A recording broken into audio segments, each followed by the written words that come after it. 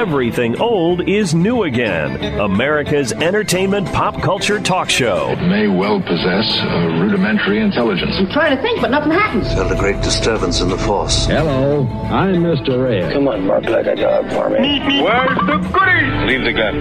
Take the cannoli. I bet you wouldn't have done anything like this if Mom and Dad were here. You filthy criminal. Excuse me while I whip this out. Go ahead. Make my day. Here are your hosts, Douglas Viviani and David Cohen. Love, life's sweetest reward. Let it flow. There we go. Welcome to Everything Old is New again. This is Douglas Viviani. I challenge you not to know what is the next line in that theme song. Yes, that's the Love Boat theme. Question is, why am I playing it? This week, we're happy to spend some time with a special guest. In the 1960s, our guest was a special guest on such notable shows as Jack Benny, Green Acres, The Flying Nun, Ben Casey, McHale's Navy, My Favorite Martian, Petticoat Junction, Bewitched, Mary Tyler Moore Show, Doris Day, Kojak, and that's just to name a few of them. But you would know him from his ingenious characterization, I would say, if you're a fan of Guest Smart, of Siegfried, and if you are, I've just given away who it is. And thereafter, he was Dr. Adam Bricker on over 250 episodes, every episode of The Love Boat from 76 to 86. Guest starred on television shows and movies from the end of The Love Boat until now, and he's recently was in the incarnation of Hawaii Five-0 and Superstore, if you saw that Valentine's Day episode. Truly, everything old is new again. Welcome, Bernie Kopell. Holy mackerel. Why don't you save some of that for my memorial? We could tape it. We could send it out on the air, whatever you need. Oh, good. No, I've been so lucky over the years. I mean, I was just coming out to Hollywood. I was misinformed, my pal Jim Drury, and we went to NYU together, and he was such a handsome guy. He still is. When we walked through the halls of NYU, all the girls they pointed to him and said, Hollywood, Hollywood. And, of course, he went right to Hollywood and started working in Westerns. He worked with Elvis Presley. He worked in Ride the High Country. And I was in the Navy, and I came out. I had sort of 6 months of nothing happening because I didn't know what my marketability was. That's something I always tell young people. You will find out what your marketability is when you get out of school, if you're interested in theater. So one day he said, Bernie, come on out to California. I got an agent for you. I said, wow, this is so exciting, because having an agent is like a magic thing. They give you entree. So I came out to California with my little 8x10 and my very skimpy resume, and I hand it to his agent, and the agent gives me a sort of a judgmental kind of a look, and he said, did Jim tell you I'd be your agent? How can I be your agent? I don't know what I can do with you. I don't know what you can do. I don't know what your marketability is. And he looks at me real hard. He says, you're not handsome enough to be a leading man. You're not ugly enough to be a heavy, he says. And he handed me back my papers, and I might have been destroyed at that point, but my attitude was, I jumped into the pool, not even realizing if there was any water in the pool. I just wanted it. I wanted it. So, and that began my whole world in California. I've been here since 1958. Wow. And I think your experience of growing up in Brooklyn may have given you a little bit more of a backbone than you're letting on, When us New Yorkers are faced with adversity, I think we might be at our best. I don't know. That kind of gets you a little motivated when that gentleman said what he said to you? Well, it depends, Douglas. It depends on who you are. It depends on what you're made of. It depends on what you might be running away from. I didn't want to be in my father's business. He was in the jewelry business. I detested the jewelry business because it was predicated on deceit. And he was a master salesman. He had that great talent using deceit to convince customers that what they held in their hand was the most valuable thing that they could ever conceive of, and he did very well. But at home, I guess part of it was the way that people were, the way that men were at the time. It was a very aggressive, authoritarian way that he had, and he pushed me.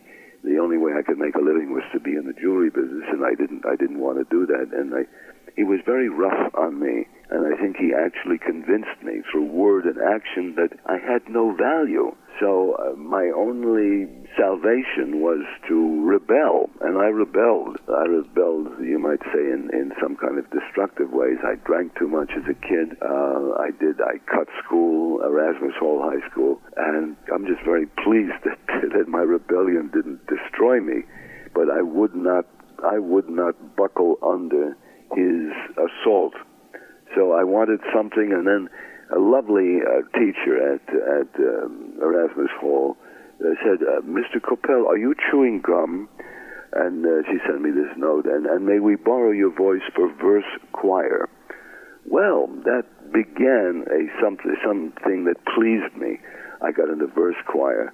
Then I got into the radio workshop at Boys High, and then I was lucky enough to get into the all-city radio workshop at City Hall, and that gave me something that I loved to do, and that was very valuable to me because there was not too much joy at home. Right, and that we could see the joy in what you do, and I think we've heard this from other guests that we've had. Very interesting stories from, say, Peter Weller and Terry Winter, who was the creator of Boardwalk Empire, and he won an Emmy for Sopranos. He was a lawyer, and just decided, you know what, I don't want to do this, and got on a plane and flew out to California, was writing his scripts and submitted. In other words, followed his bliss, followed what he thought he wanted to do, something at the very least that he enjoyed doing, and no matter what was going to come in his way, this is what he enjoyed doing, so he was going to do it, whether it was just ending up writing an off-Broadway play, so to speak, or being as successful as he is, and I think that's what you're presenting to us as well, is you kind of got the bug, or you found out something that you loved, and heck or high water, you were going to go try to achieve that as a career, I guess, right? Yeah, I talk to youngsters all the time, and I said, find what you love to do and pursue that. You don't want to get stuck into some kind of a job. Well, sometimes you need a job, just a survival job, just to pay the bills. But find what you love to do and pursue that, and that's the only way you can be happy and pleased and gratified. And then work is not work, right? I mean, just so you know a little background on myself here, I'm, we'll say, in my 50s, and I just started this show 2.5 years ago, and I'm a lawyer also, and the reason why I did was because I denied myself what I thought I wanted to do for my career, because everyone said, what are you talking about, be on the radio? How do you do that? And there's no path to that, and you might as well, you're a smart guy, whatever, try to do something with your brain. That's there's a clear path, go to school and do this, that, and I ended up being not as happy as I am now when I'm actually doing what I think, I hope that I'm here to do, if that makes any sense. There you go. Now, I had teams of relatives, uncles and aunts. They would assault me with, what are you doing to your parents? What are you doing to your parents? And this was a very ironic piece of advice. Take $5,000 and lose it, but find some way to make a living. Right. If you lose the $5,000, that's not successful financially. But they just kept coming at me, and I kept saying, "Forget about it. Forget about it. I'm doing what I love to do." And you do it well, Bernie Coppell. It's great to have you on Everything Old is New Again. We're visiting with Bernie Coppell from The Love Boat, from Get Smart, and so many other shows that you know. Welcome, Bernie Coppell. Welcome on back to Everything Old is New Again. And revisit the 1960s and 70s. You're listening to Everything Old is New Again, America's entertainment pop culture talk show with Douglas Viviani and David Cohen. Life's sweetest reward. Let it flow. Welcome back to Everything Old is New Again. That, of course, is from The Love Boat. We're talking to the doctor, the good doctor himself, Bernie Kopell. Let's go back in time a little bit, Bernie, before The Love Boat, and speak a little bit about your time with Jack Benny. Okay, so eventually you started out with Jack Benny. I'm going to play just a smidge of a clip here with Jack Benny on the Marx Brothers, Groucho Marx, You Bet Your Life, just to bring us along if people can remember a smidge of this gentleman and his impact. Just a couple seconds here. For many years, this bum has been lying about his age. Now, for $3,000, can you tell me how old he really is? Now that's a clip of Groucho, and he's not even, Jack Benny's not even talking, and he's getting laughs just from his persona, just from what he presented beforehand and how successful he was. And I know you were on his show a couple of times. Did you, I don't know, I know you say that was a very gregarious individual. What was he like to work with? This was probably a gentleman that was at the top of his game on television, on radio. There was few other more successful individuals than him when you were working with him. Jack Benny understood. He had an innate understanding of comedy, and he understood that reactions sometimes are more valuable comedically than what people are saying. And he was a prince of a man, and if I can say something that he said to me, once I found out that I was going to be on the Jack Benny show, I said, "Oh my God, this is going to be so." I had my heart in my mouth, and I said, "I got to go over this a million times just to make sure that I don't mess up." And he said to me after our first rehearsal, "How come you know your lines so well, you son of a bitch?" And I said, "Because working with you, Mr. Benny, I couldn't bear the thought of messing up." And what he did at that point, because the man had no actor ego, he just poo-pooed it and sort of waved his hands like, "Oh, come on, don't. It's not necessary to give me compliments." And he was just amazing. And what I did with him is my first 5 years was nothing but playing Latinos, very unusual for a nice Jewish boy from Brooklyn, because I could do the accent. I did the accent. Okay, so I had formed a routine about. We had a director in this. I did a daytime soap called The Brighter Day in 1961. 1961. That was my first deal on television. And I'm playing a Latino. I'm playing a Mexican bad guy. Thank you, Mr. Trump. And the director was a very, very flamboyant Herb Kenworth. So maybe in the middle of the night, I formed this thing sort of accidentally while I was sleeping. I said, "Why don't I make a little routine with the personality of Herb Kenworth, very flamboyant, and my Mexican character?" And he came out to be a funny shtick. It was very funny. So I had a very aggressive agent at the time, and I had this shtick happening, and we were bust into offices. And he said, "Bernie, do the pilot." And I did the pilot. I mean, it made me very nervous, but it was just a beginning of really being pushy. So one day over at Universal, I'm in the casting director's office, Bob Edmondson, and he said, "Bernie, do the pilot." I do the pilot, and Edmondson says, "Stop." And he calls Fred DeCordova, who was producing the Jack Benny show, and he says, "Mr. DeCordova, I think I have your Rinaldi brother. Can I come?" He said, "Yeah, come on over." We ran over to Fred DeCordova's office. I did the routine with him, and zap, I got the Jack Benny show. And it was a brilliant idea that I was a master gunslinger. I had all kinds of medals for shooting.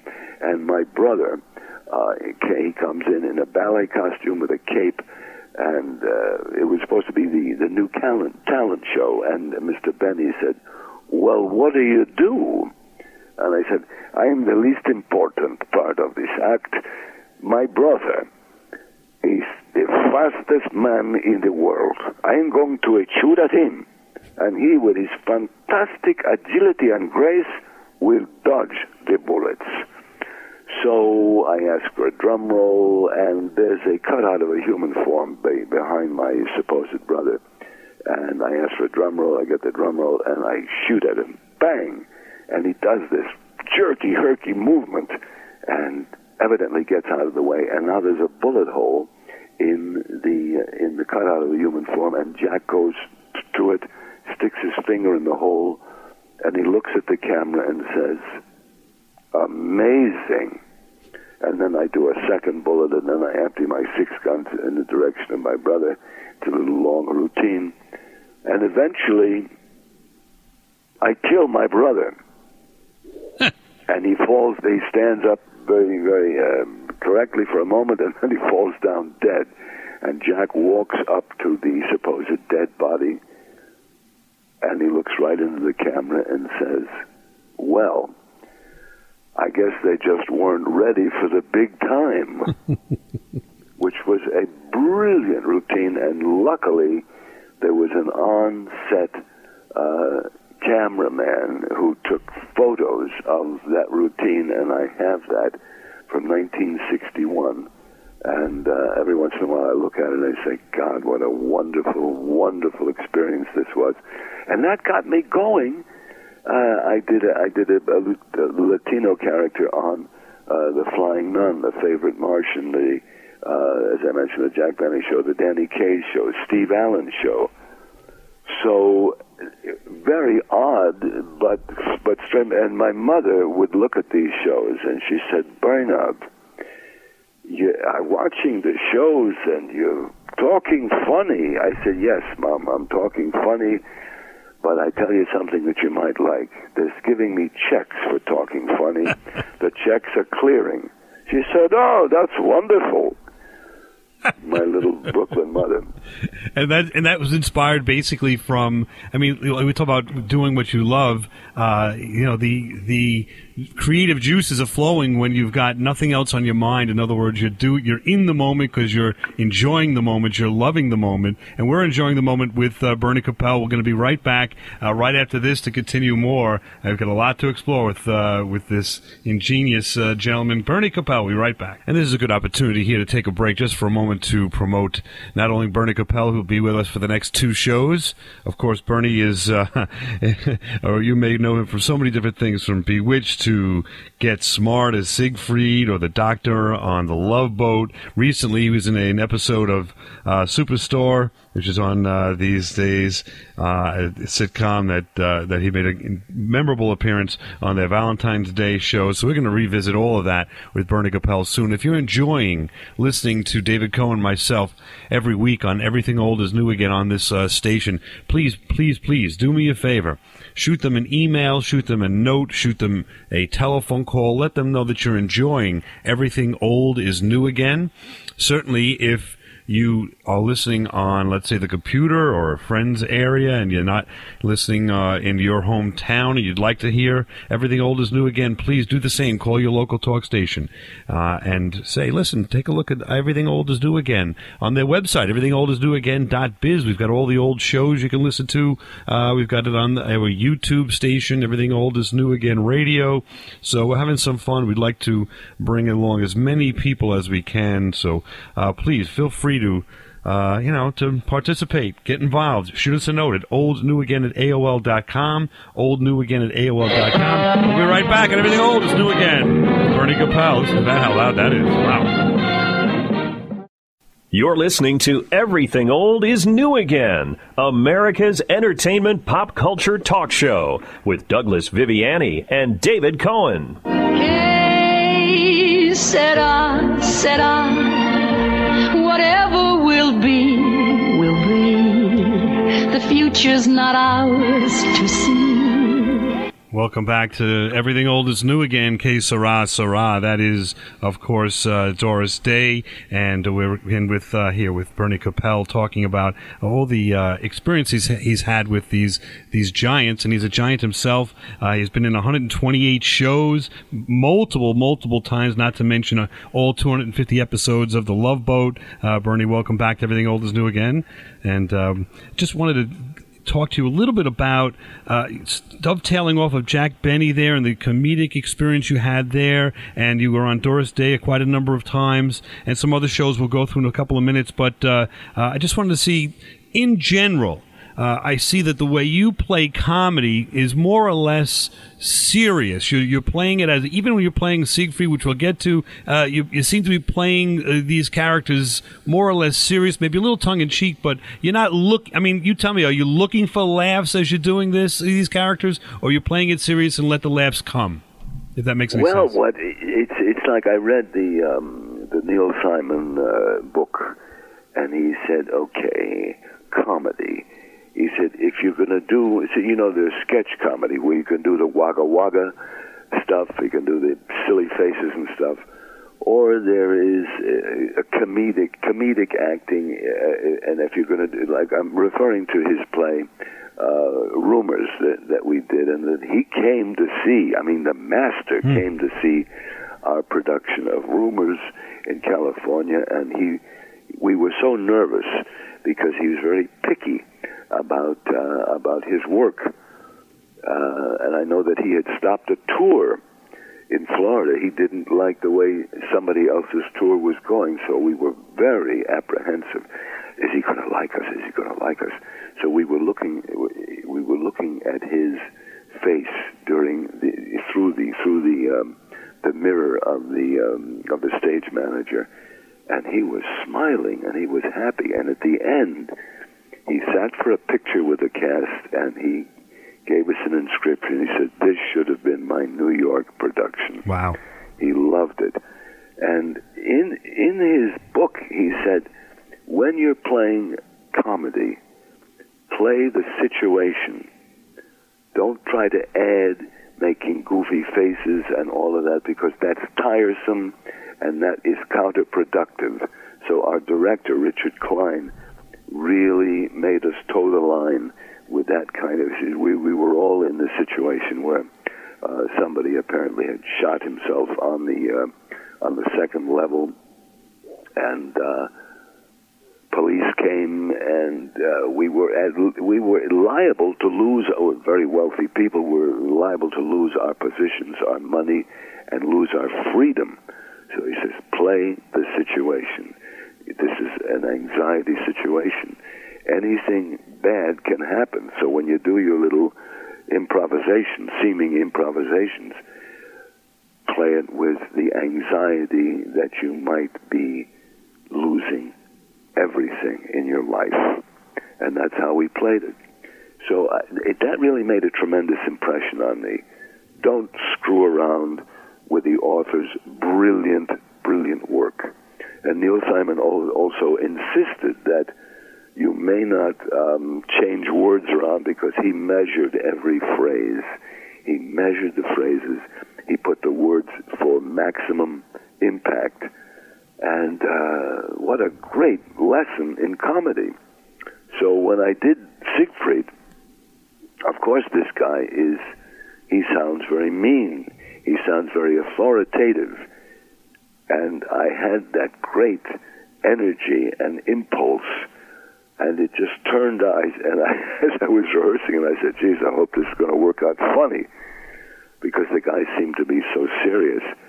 And Don Adams was just so responsive to my work. I was very nervous, because not all great stars are happy with someone getting big laughs.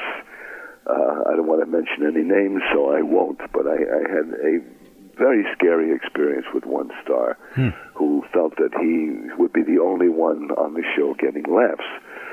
Well, I got dumped out of that show. But with Don was so responsive and supportive and loving to me and to my character. And I said, is anything I'm doing bothering you at all? He said, no, you set me up.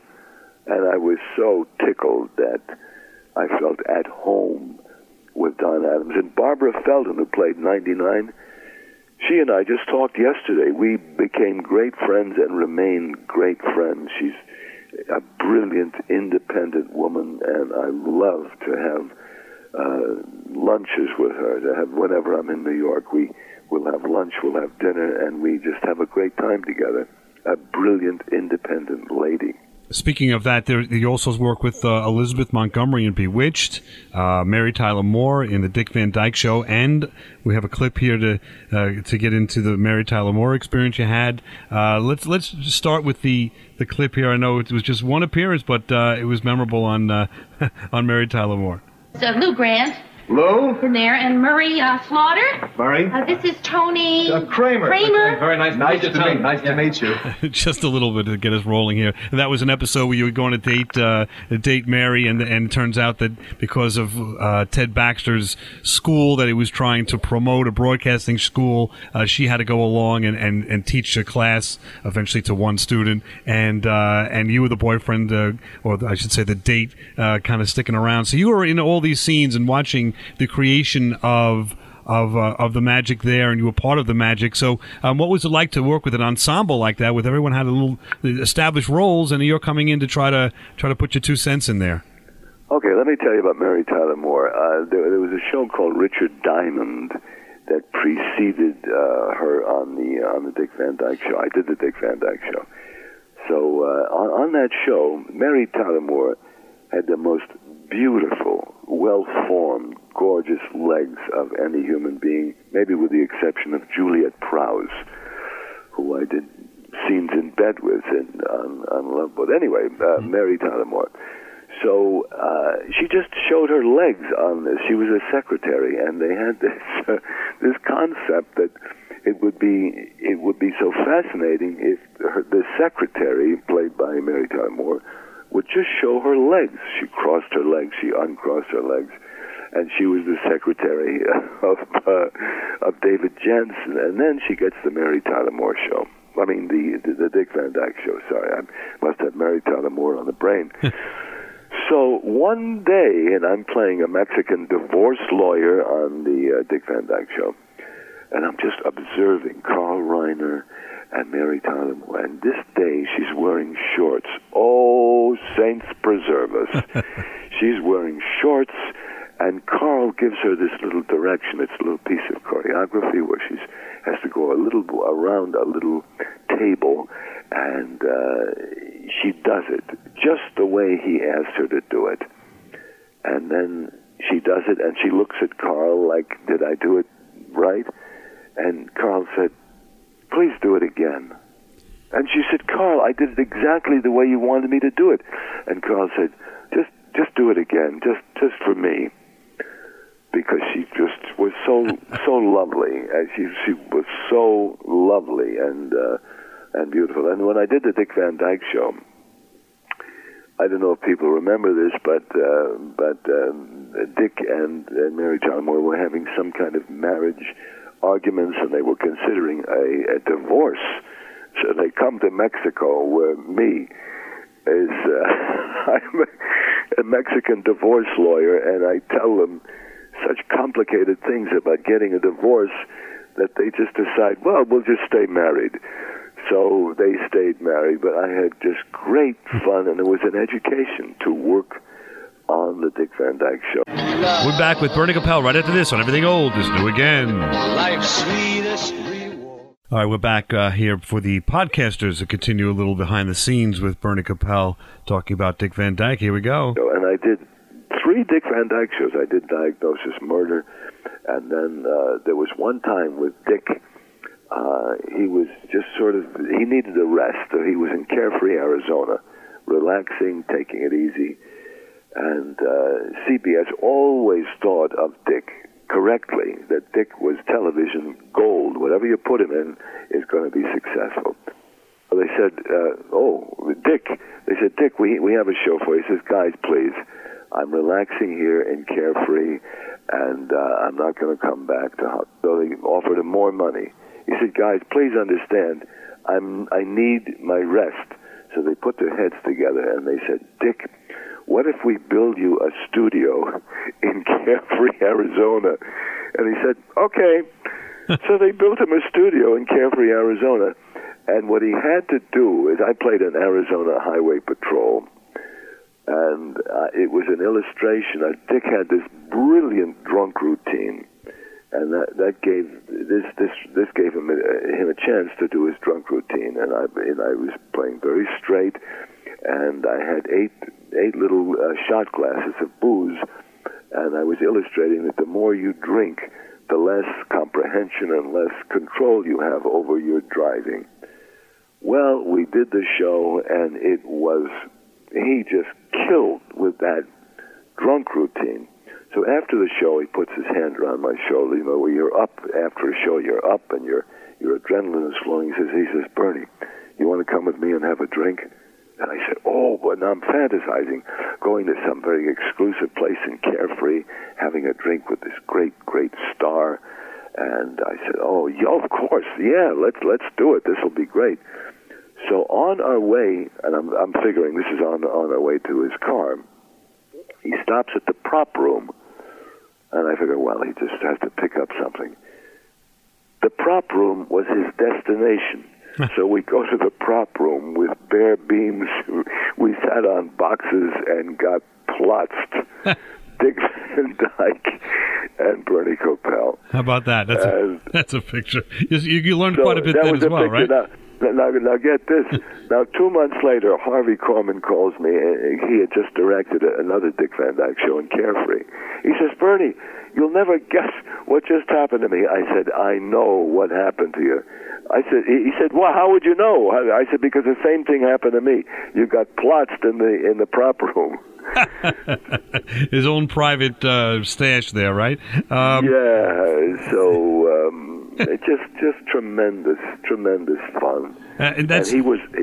I was going to say, Dick was also in the audience when Neil Simon came to see Rumors, and we have a picture of Dick and Doc Simon, and Jack Klugman was also there that night.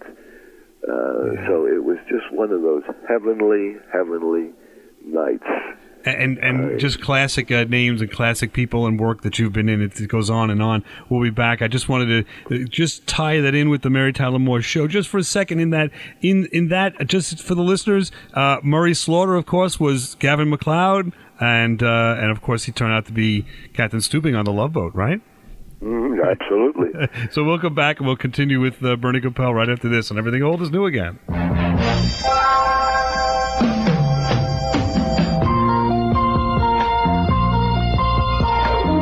Who can turn the world on with her smile? Sure. Now, back to America's entertainment pop culture talk show. Everything Old is New Again with Douglas Viviani and David Cohen.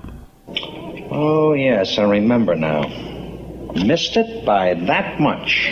And I'm glad you're not missing our show here on Everything Old is New Again with Bernie Kopell, who, of course, was Siegfried on Get Smart and quite a number of performances on television throughout the years, the last, I'm going to say 50 years. But I wanted to go back. We were talking about and started the last section off about Doris Day. We ended up talking about strong women in comedy and Dick Van Dyke and Mary Tyler Moore. But how was your experience with Doris Day? You were with her quite a bit on that show.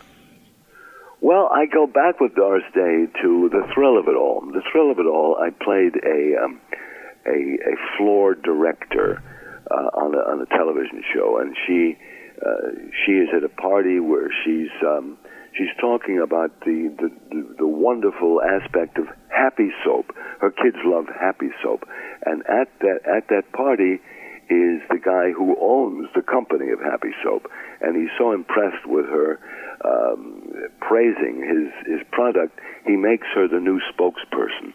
Now, she allegedly has never done any television, and so she appears to be amateurish. She holds the soap bar upside down, and she fumpers a little bit. And I'm giving her a little heartburn by saying, hold it, turn around. And I said, talk faster. and she's a little annoyed with me. So when it got to be her show, the Doris Day show, I said, gee whiz, how is she going to relate to me? Is she going to be remembering that I was maybe not that pleasant with it? She'll probably remember that it was just, just acting. So the first thing I did with her, coming back to my Latino roots, I played a Cuban guy who hijacked her plane. Okay, so now she's hijacked, she's in my power, and we had very, very nice comedic scenes. Her as Doris Day and myself as this Mexican guy. So then, about a year later, I come back as Louis Palucci, who owned the building. We had a little trattoria on the ground floor, and she lived above, and Kay Ballard was my wife, two excitable Italians. I know you have difficulty relating to that, but that's how it is. Anyway, lovely, funny scenes, and the last one I did, of course, they really couldn't make up their mind what their premise would be on the show. The last one I did was I played her old uncle. Now, I was still about 10 years or so younger than she is, but I'm a character actor, okay? And this was, I played Uncle August von Kappelhoff. Now, von Kappelhoff was her real name. It was, she was not born with Doris Day as a name. So we had lovely, lovely, lovely scenes, memorable scenes, certainly in my mind and her mind. So a number of years go by, we hadn't talked, and I'd heard in the news that her only son, Terry Melcher, had passed away from cancer. And I said, oh, gee, that's just so awful. So my phone rings. A female disguised voice comes on. Hello, Uncle August? And I said, Clara Bixby? Billy DeWolf had given her that name of Clara Bixby. So we talked. Now, this is around Christmas time, 10 years ago or so. Her beautiful singing is making people joyful all over the world, and the human being, the Doris Day human being, was so unhappy and depressed. So we talked for over an hour, and now we talk every couple of months, and I'm involved in her pet foundation. She's crazy about dogs. Now, on her set, she had about 17 dogs. Very unusual, you might say. Now, the dogs knew, once the bell went on, the bell meant, okay, get ready to shoot, they couldn't make any noise. But once the two bells rang, which means all clear, they could bark and frolic and wag their tails and make noises. So it was a very happy set, and this is a note that is so astonishing. She starts out as a singer. She becomes a top 10 singer. Then she evolves into a top 10 movie stars, and she worked in the movies with Jimmy Cagney, Jimmy Stewart, Frank Sinatra, Clark Gable, on and on, Rock Hudson, on and on and on. And I asked her, I said, no one in the world has ever done what you have done, to go from a top 10 singer to a top 10 movie star. I said, did you go to acting classes? How did you do that? No one in the world has ever done that. So she pauses and says, I don't know, it was just fun. There you go. And that was the inspiration. We talk about the beginning of our show, too. You know, again, she was in her zone. She was doing what she loved. Apparently, it was fun. And when you're doing something you love, I guess you'll go over you'll do so much extra. You'll go past that 5 o'clock if it's a 9 to 5 job. You know, yeah, your energy comes out of the love, the enjoyment, the gratification that you're getting from it. And you know, she started out as a dancer. She went to dance class, and then she had an accident, a car accident, that just crushed her right leg. And during her recuperation time, she started singing, listening to the radio, and that's how she became Doris Day, this world-class singer. Wow, this triple threat. So sometimes accidents have a happy ending. That's everything for a reason sometimes, And speaking of that, Doris Day had, you think of her, if you think of one thing, you can think of Que Sera, Sera, and that's not fair because she did so many things. But that is sort of a catchphrase of hers. We, at Everything Old is New Again, we went a couple of years back into an evaluation of the best catchphrases of all time. So I'm going to ask Bernie Kopell to just listen to a few from the 60s and 70s, just to refresh his recollection of some, and we'll talk about catchphrases in general, and then maybe we'll determine what might be the best catchphrase of all time right after this. You want to go to the moon? Do you want to go to the moon? Bang, zoom. I see nothing. I know nothing. What am I, a doctor or a moon shuttle conductor? I'm a doctor, not a coal miner. Keep saying that. Are you a doctor, aren't you? I don't know. Now, of course, I had to put in the Star Trek reference there. Every show we do a Star Trek reference, Bernie, if you're not familiar. Just before we discuss it, I've got one more set, just a quick one to refresh our all memories, a little bit of some catchphrases from back in the day. Let's see if we can... Marsha, Marsha, Marsha. Hey. You hear that, Elizabeth? I'm coming to join you, honey. And it all belongs to Kid Dynamite! There's a few. No, so 50s, 60s, and 70s, we were looking at this, and certainly Seinfeld had quite a few, but it seems to have died off a little bit, but I think back in the 60s and 70s, catch me if I'm wrong here, there were a lot of catchphrases that shows used, and my question would be, because we're going to play one of yours shortly, where do you think in the pantheon, do catchphrases, are they necessary? Were they a time of the past? Do you have any thoughts about why they're even used? Well, I think that the catchphrases just came out of the script. You go along and you respond to certain things, and some things just come out and they sound extra special. For example, when I had Don and Barbara in the submarine, we were in the submarine, we were chasing the Sixth Fleet, and we were trying to get into position to give them a torpedo, and they were dropping depth bombs on us. So the depth bombs were making the guys nervous.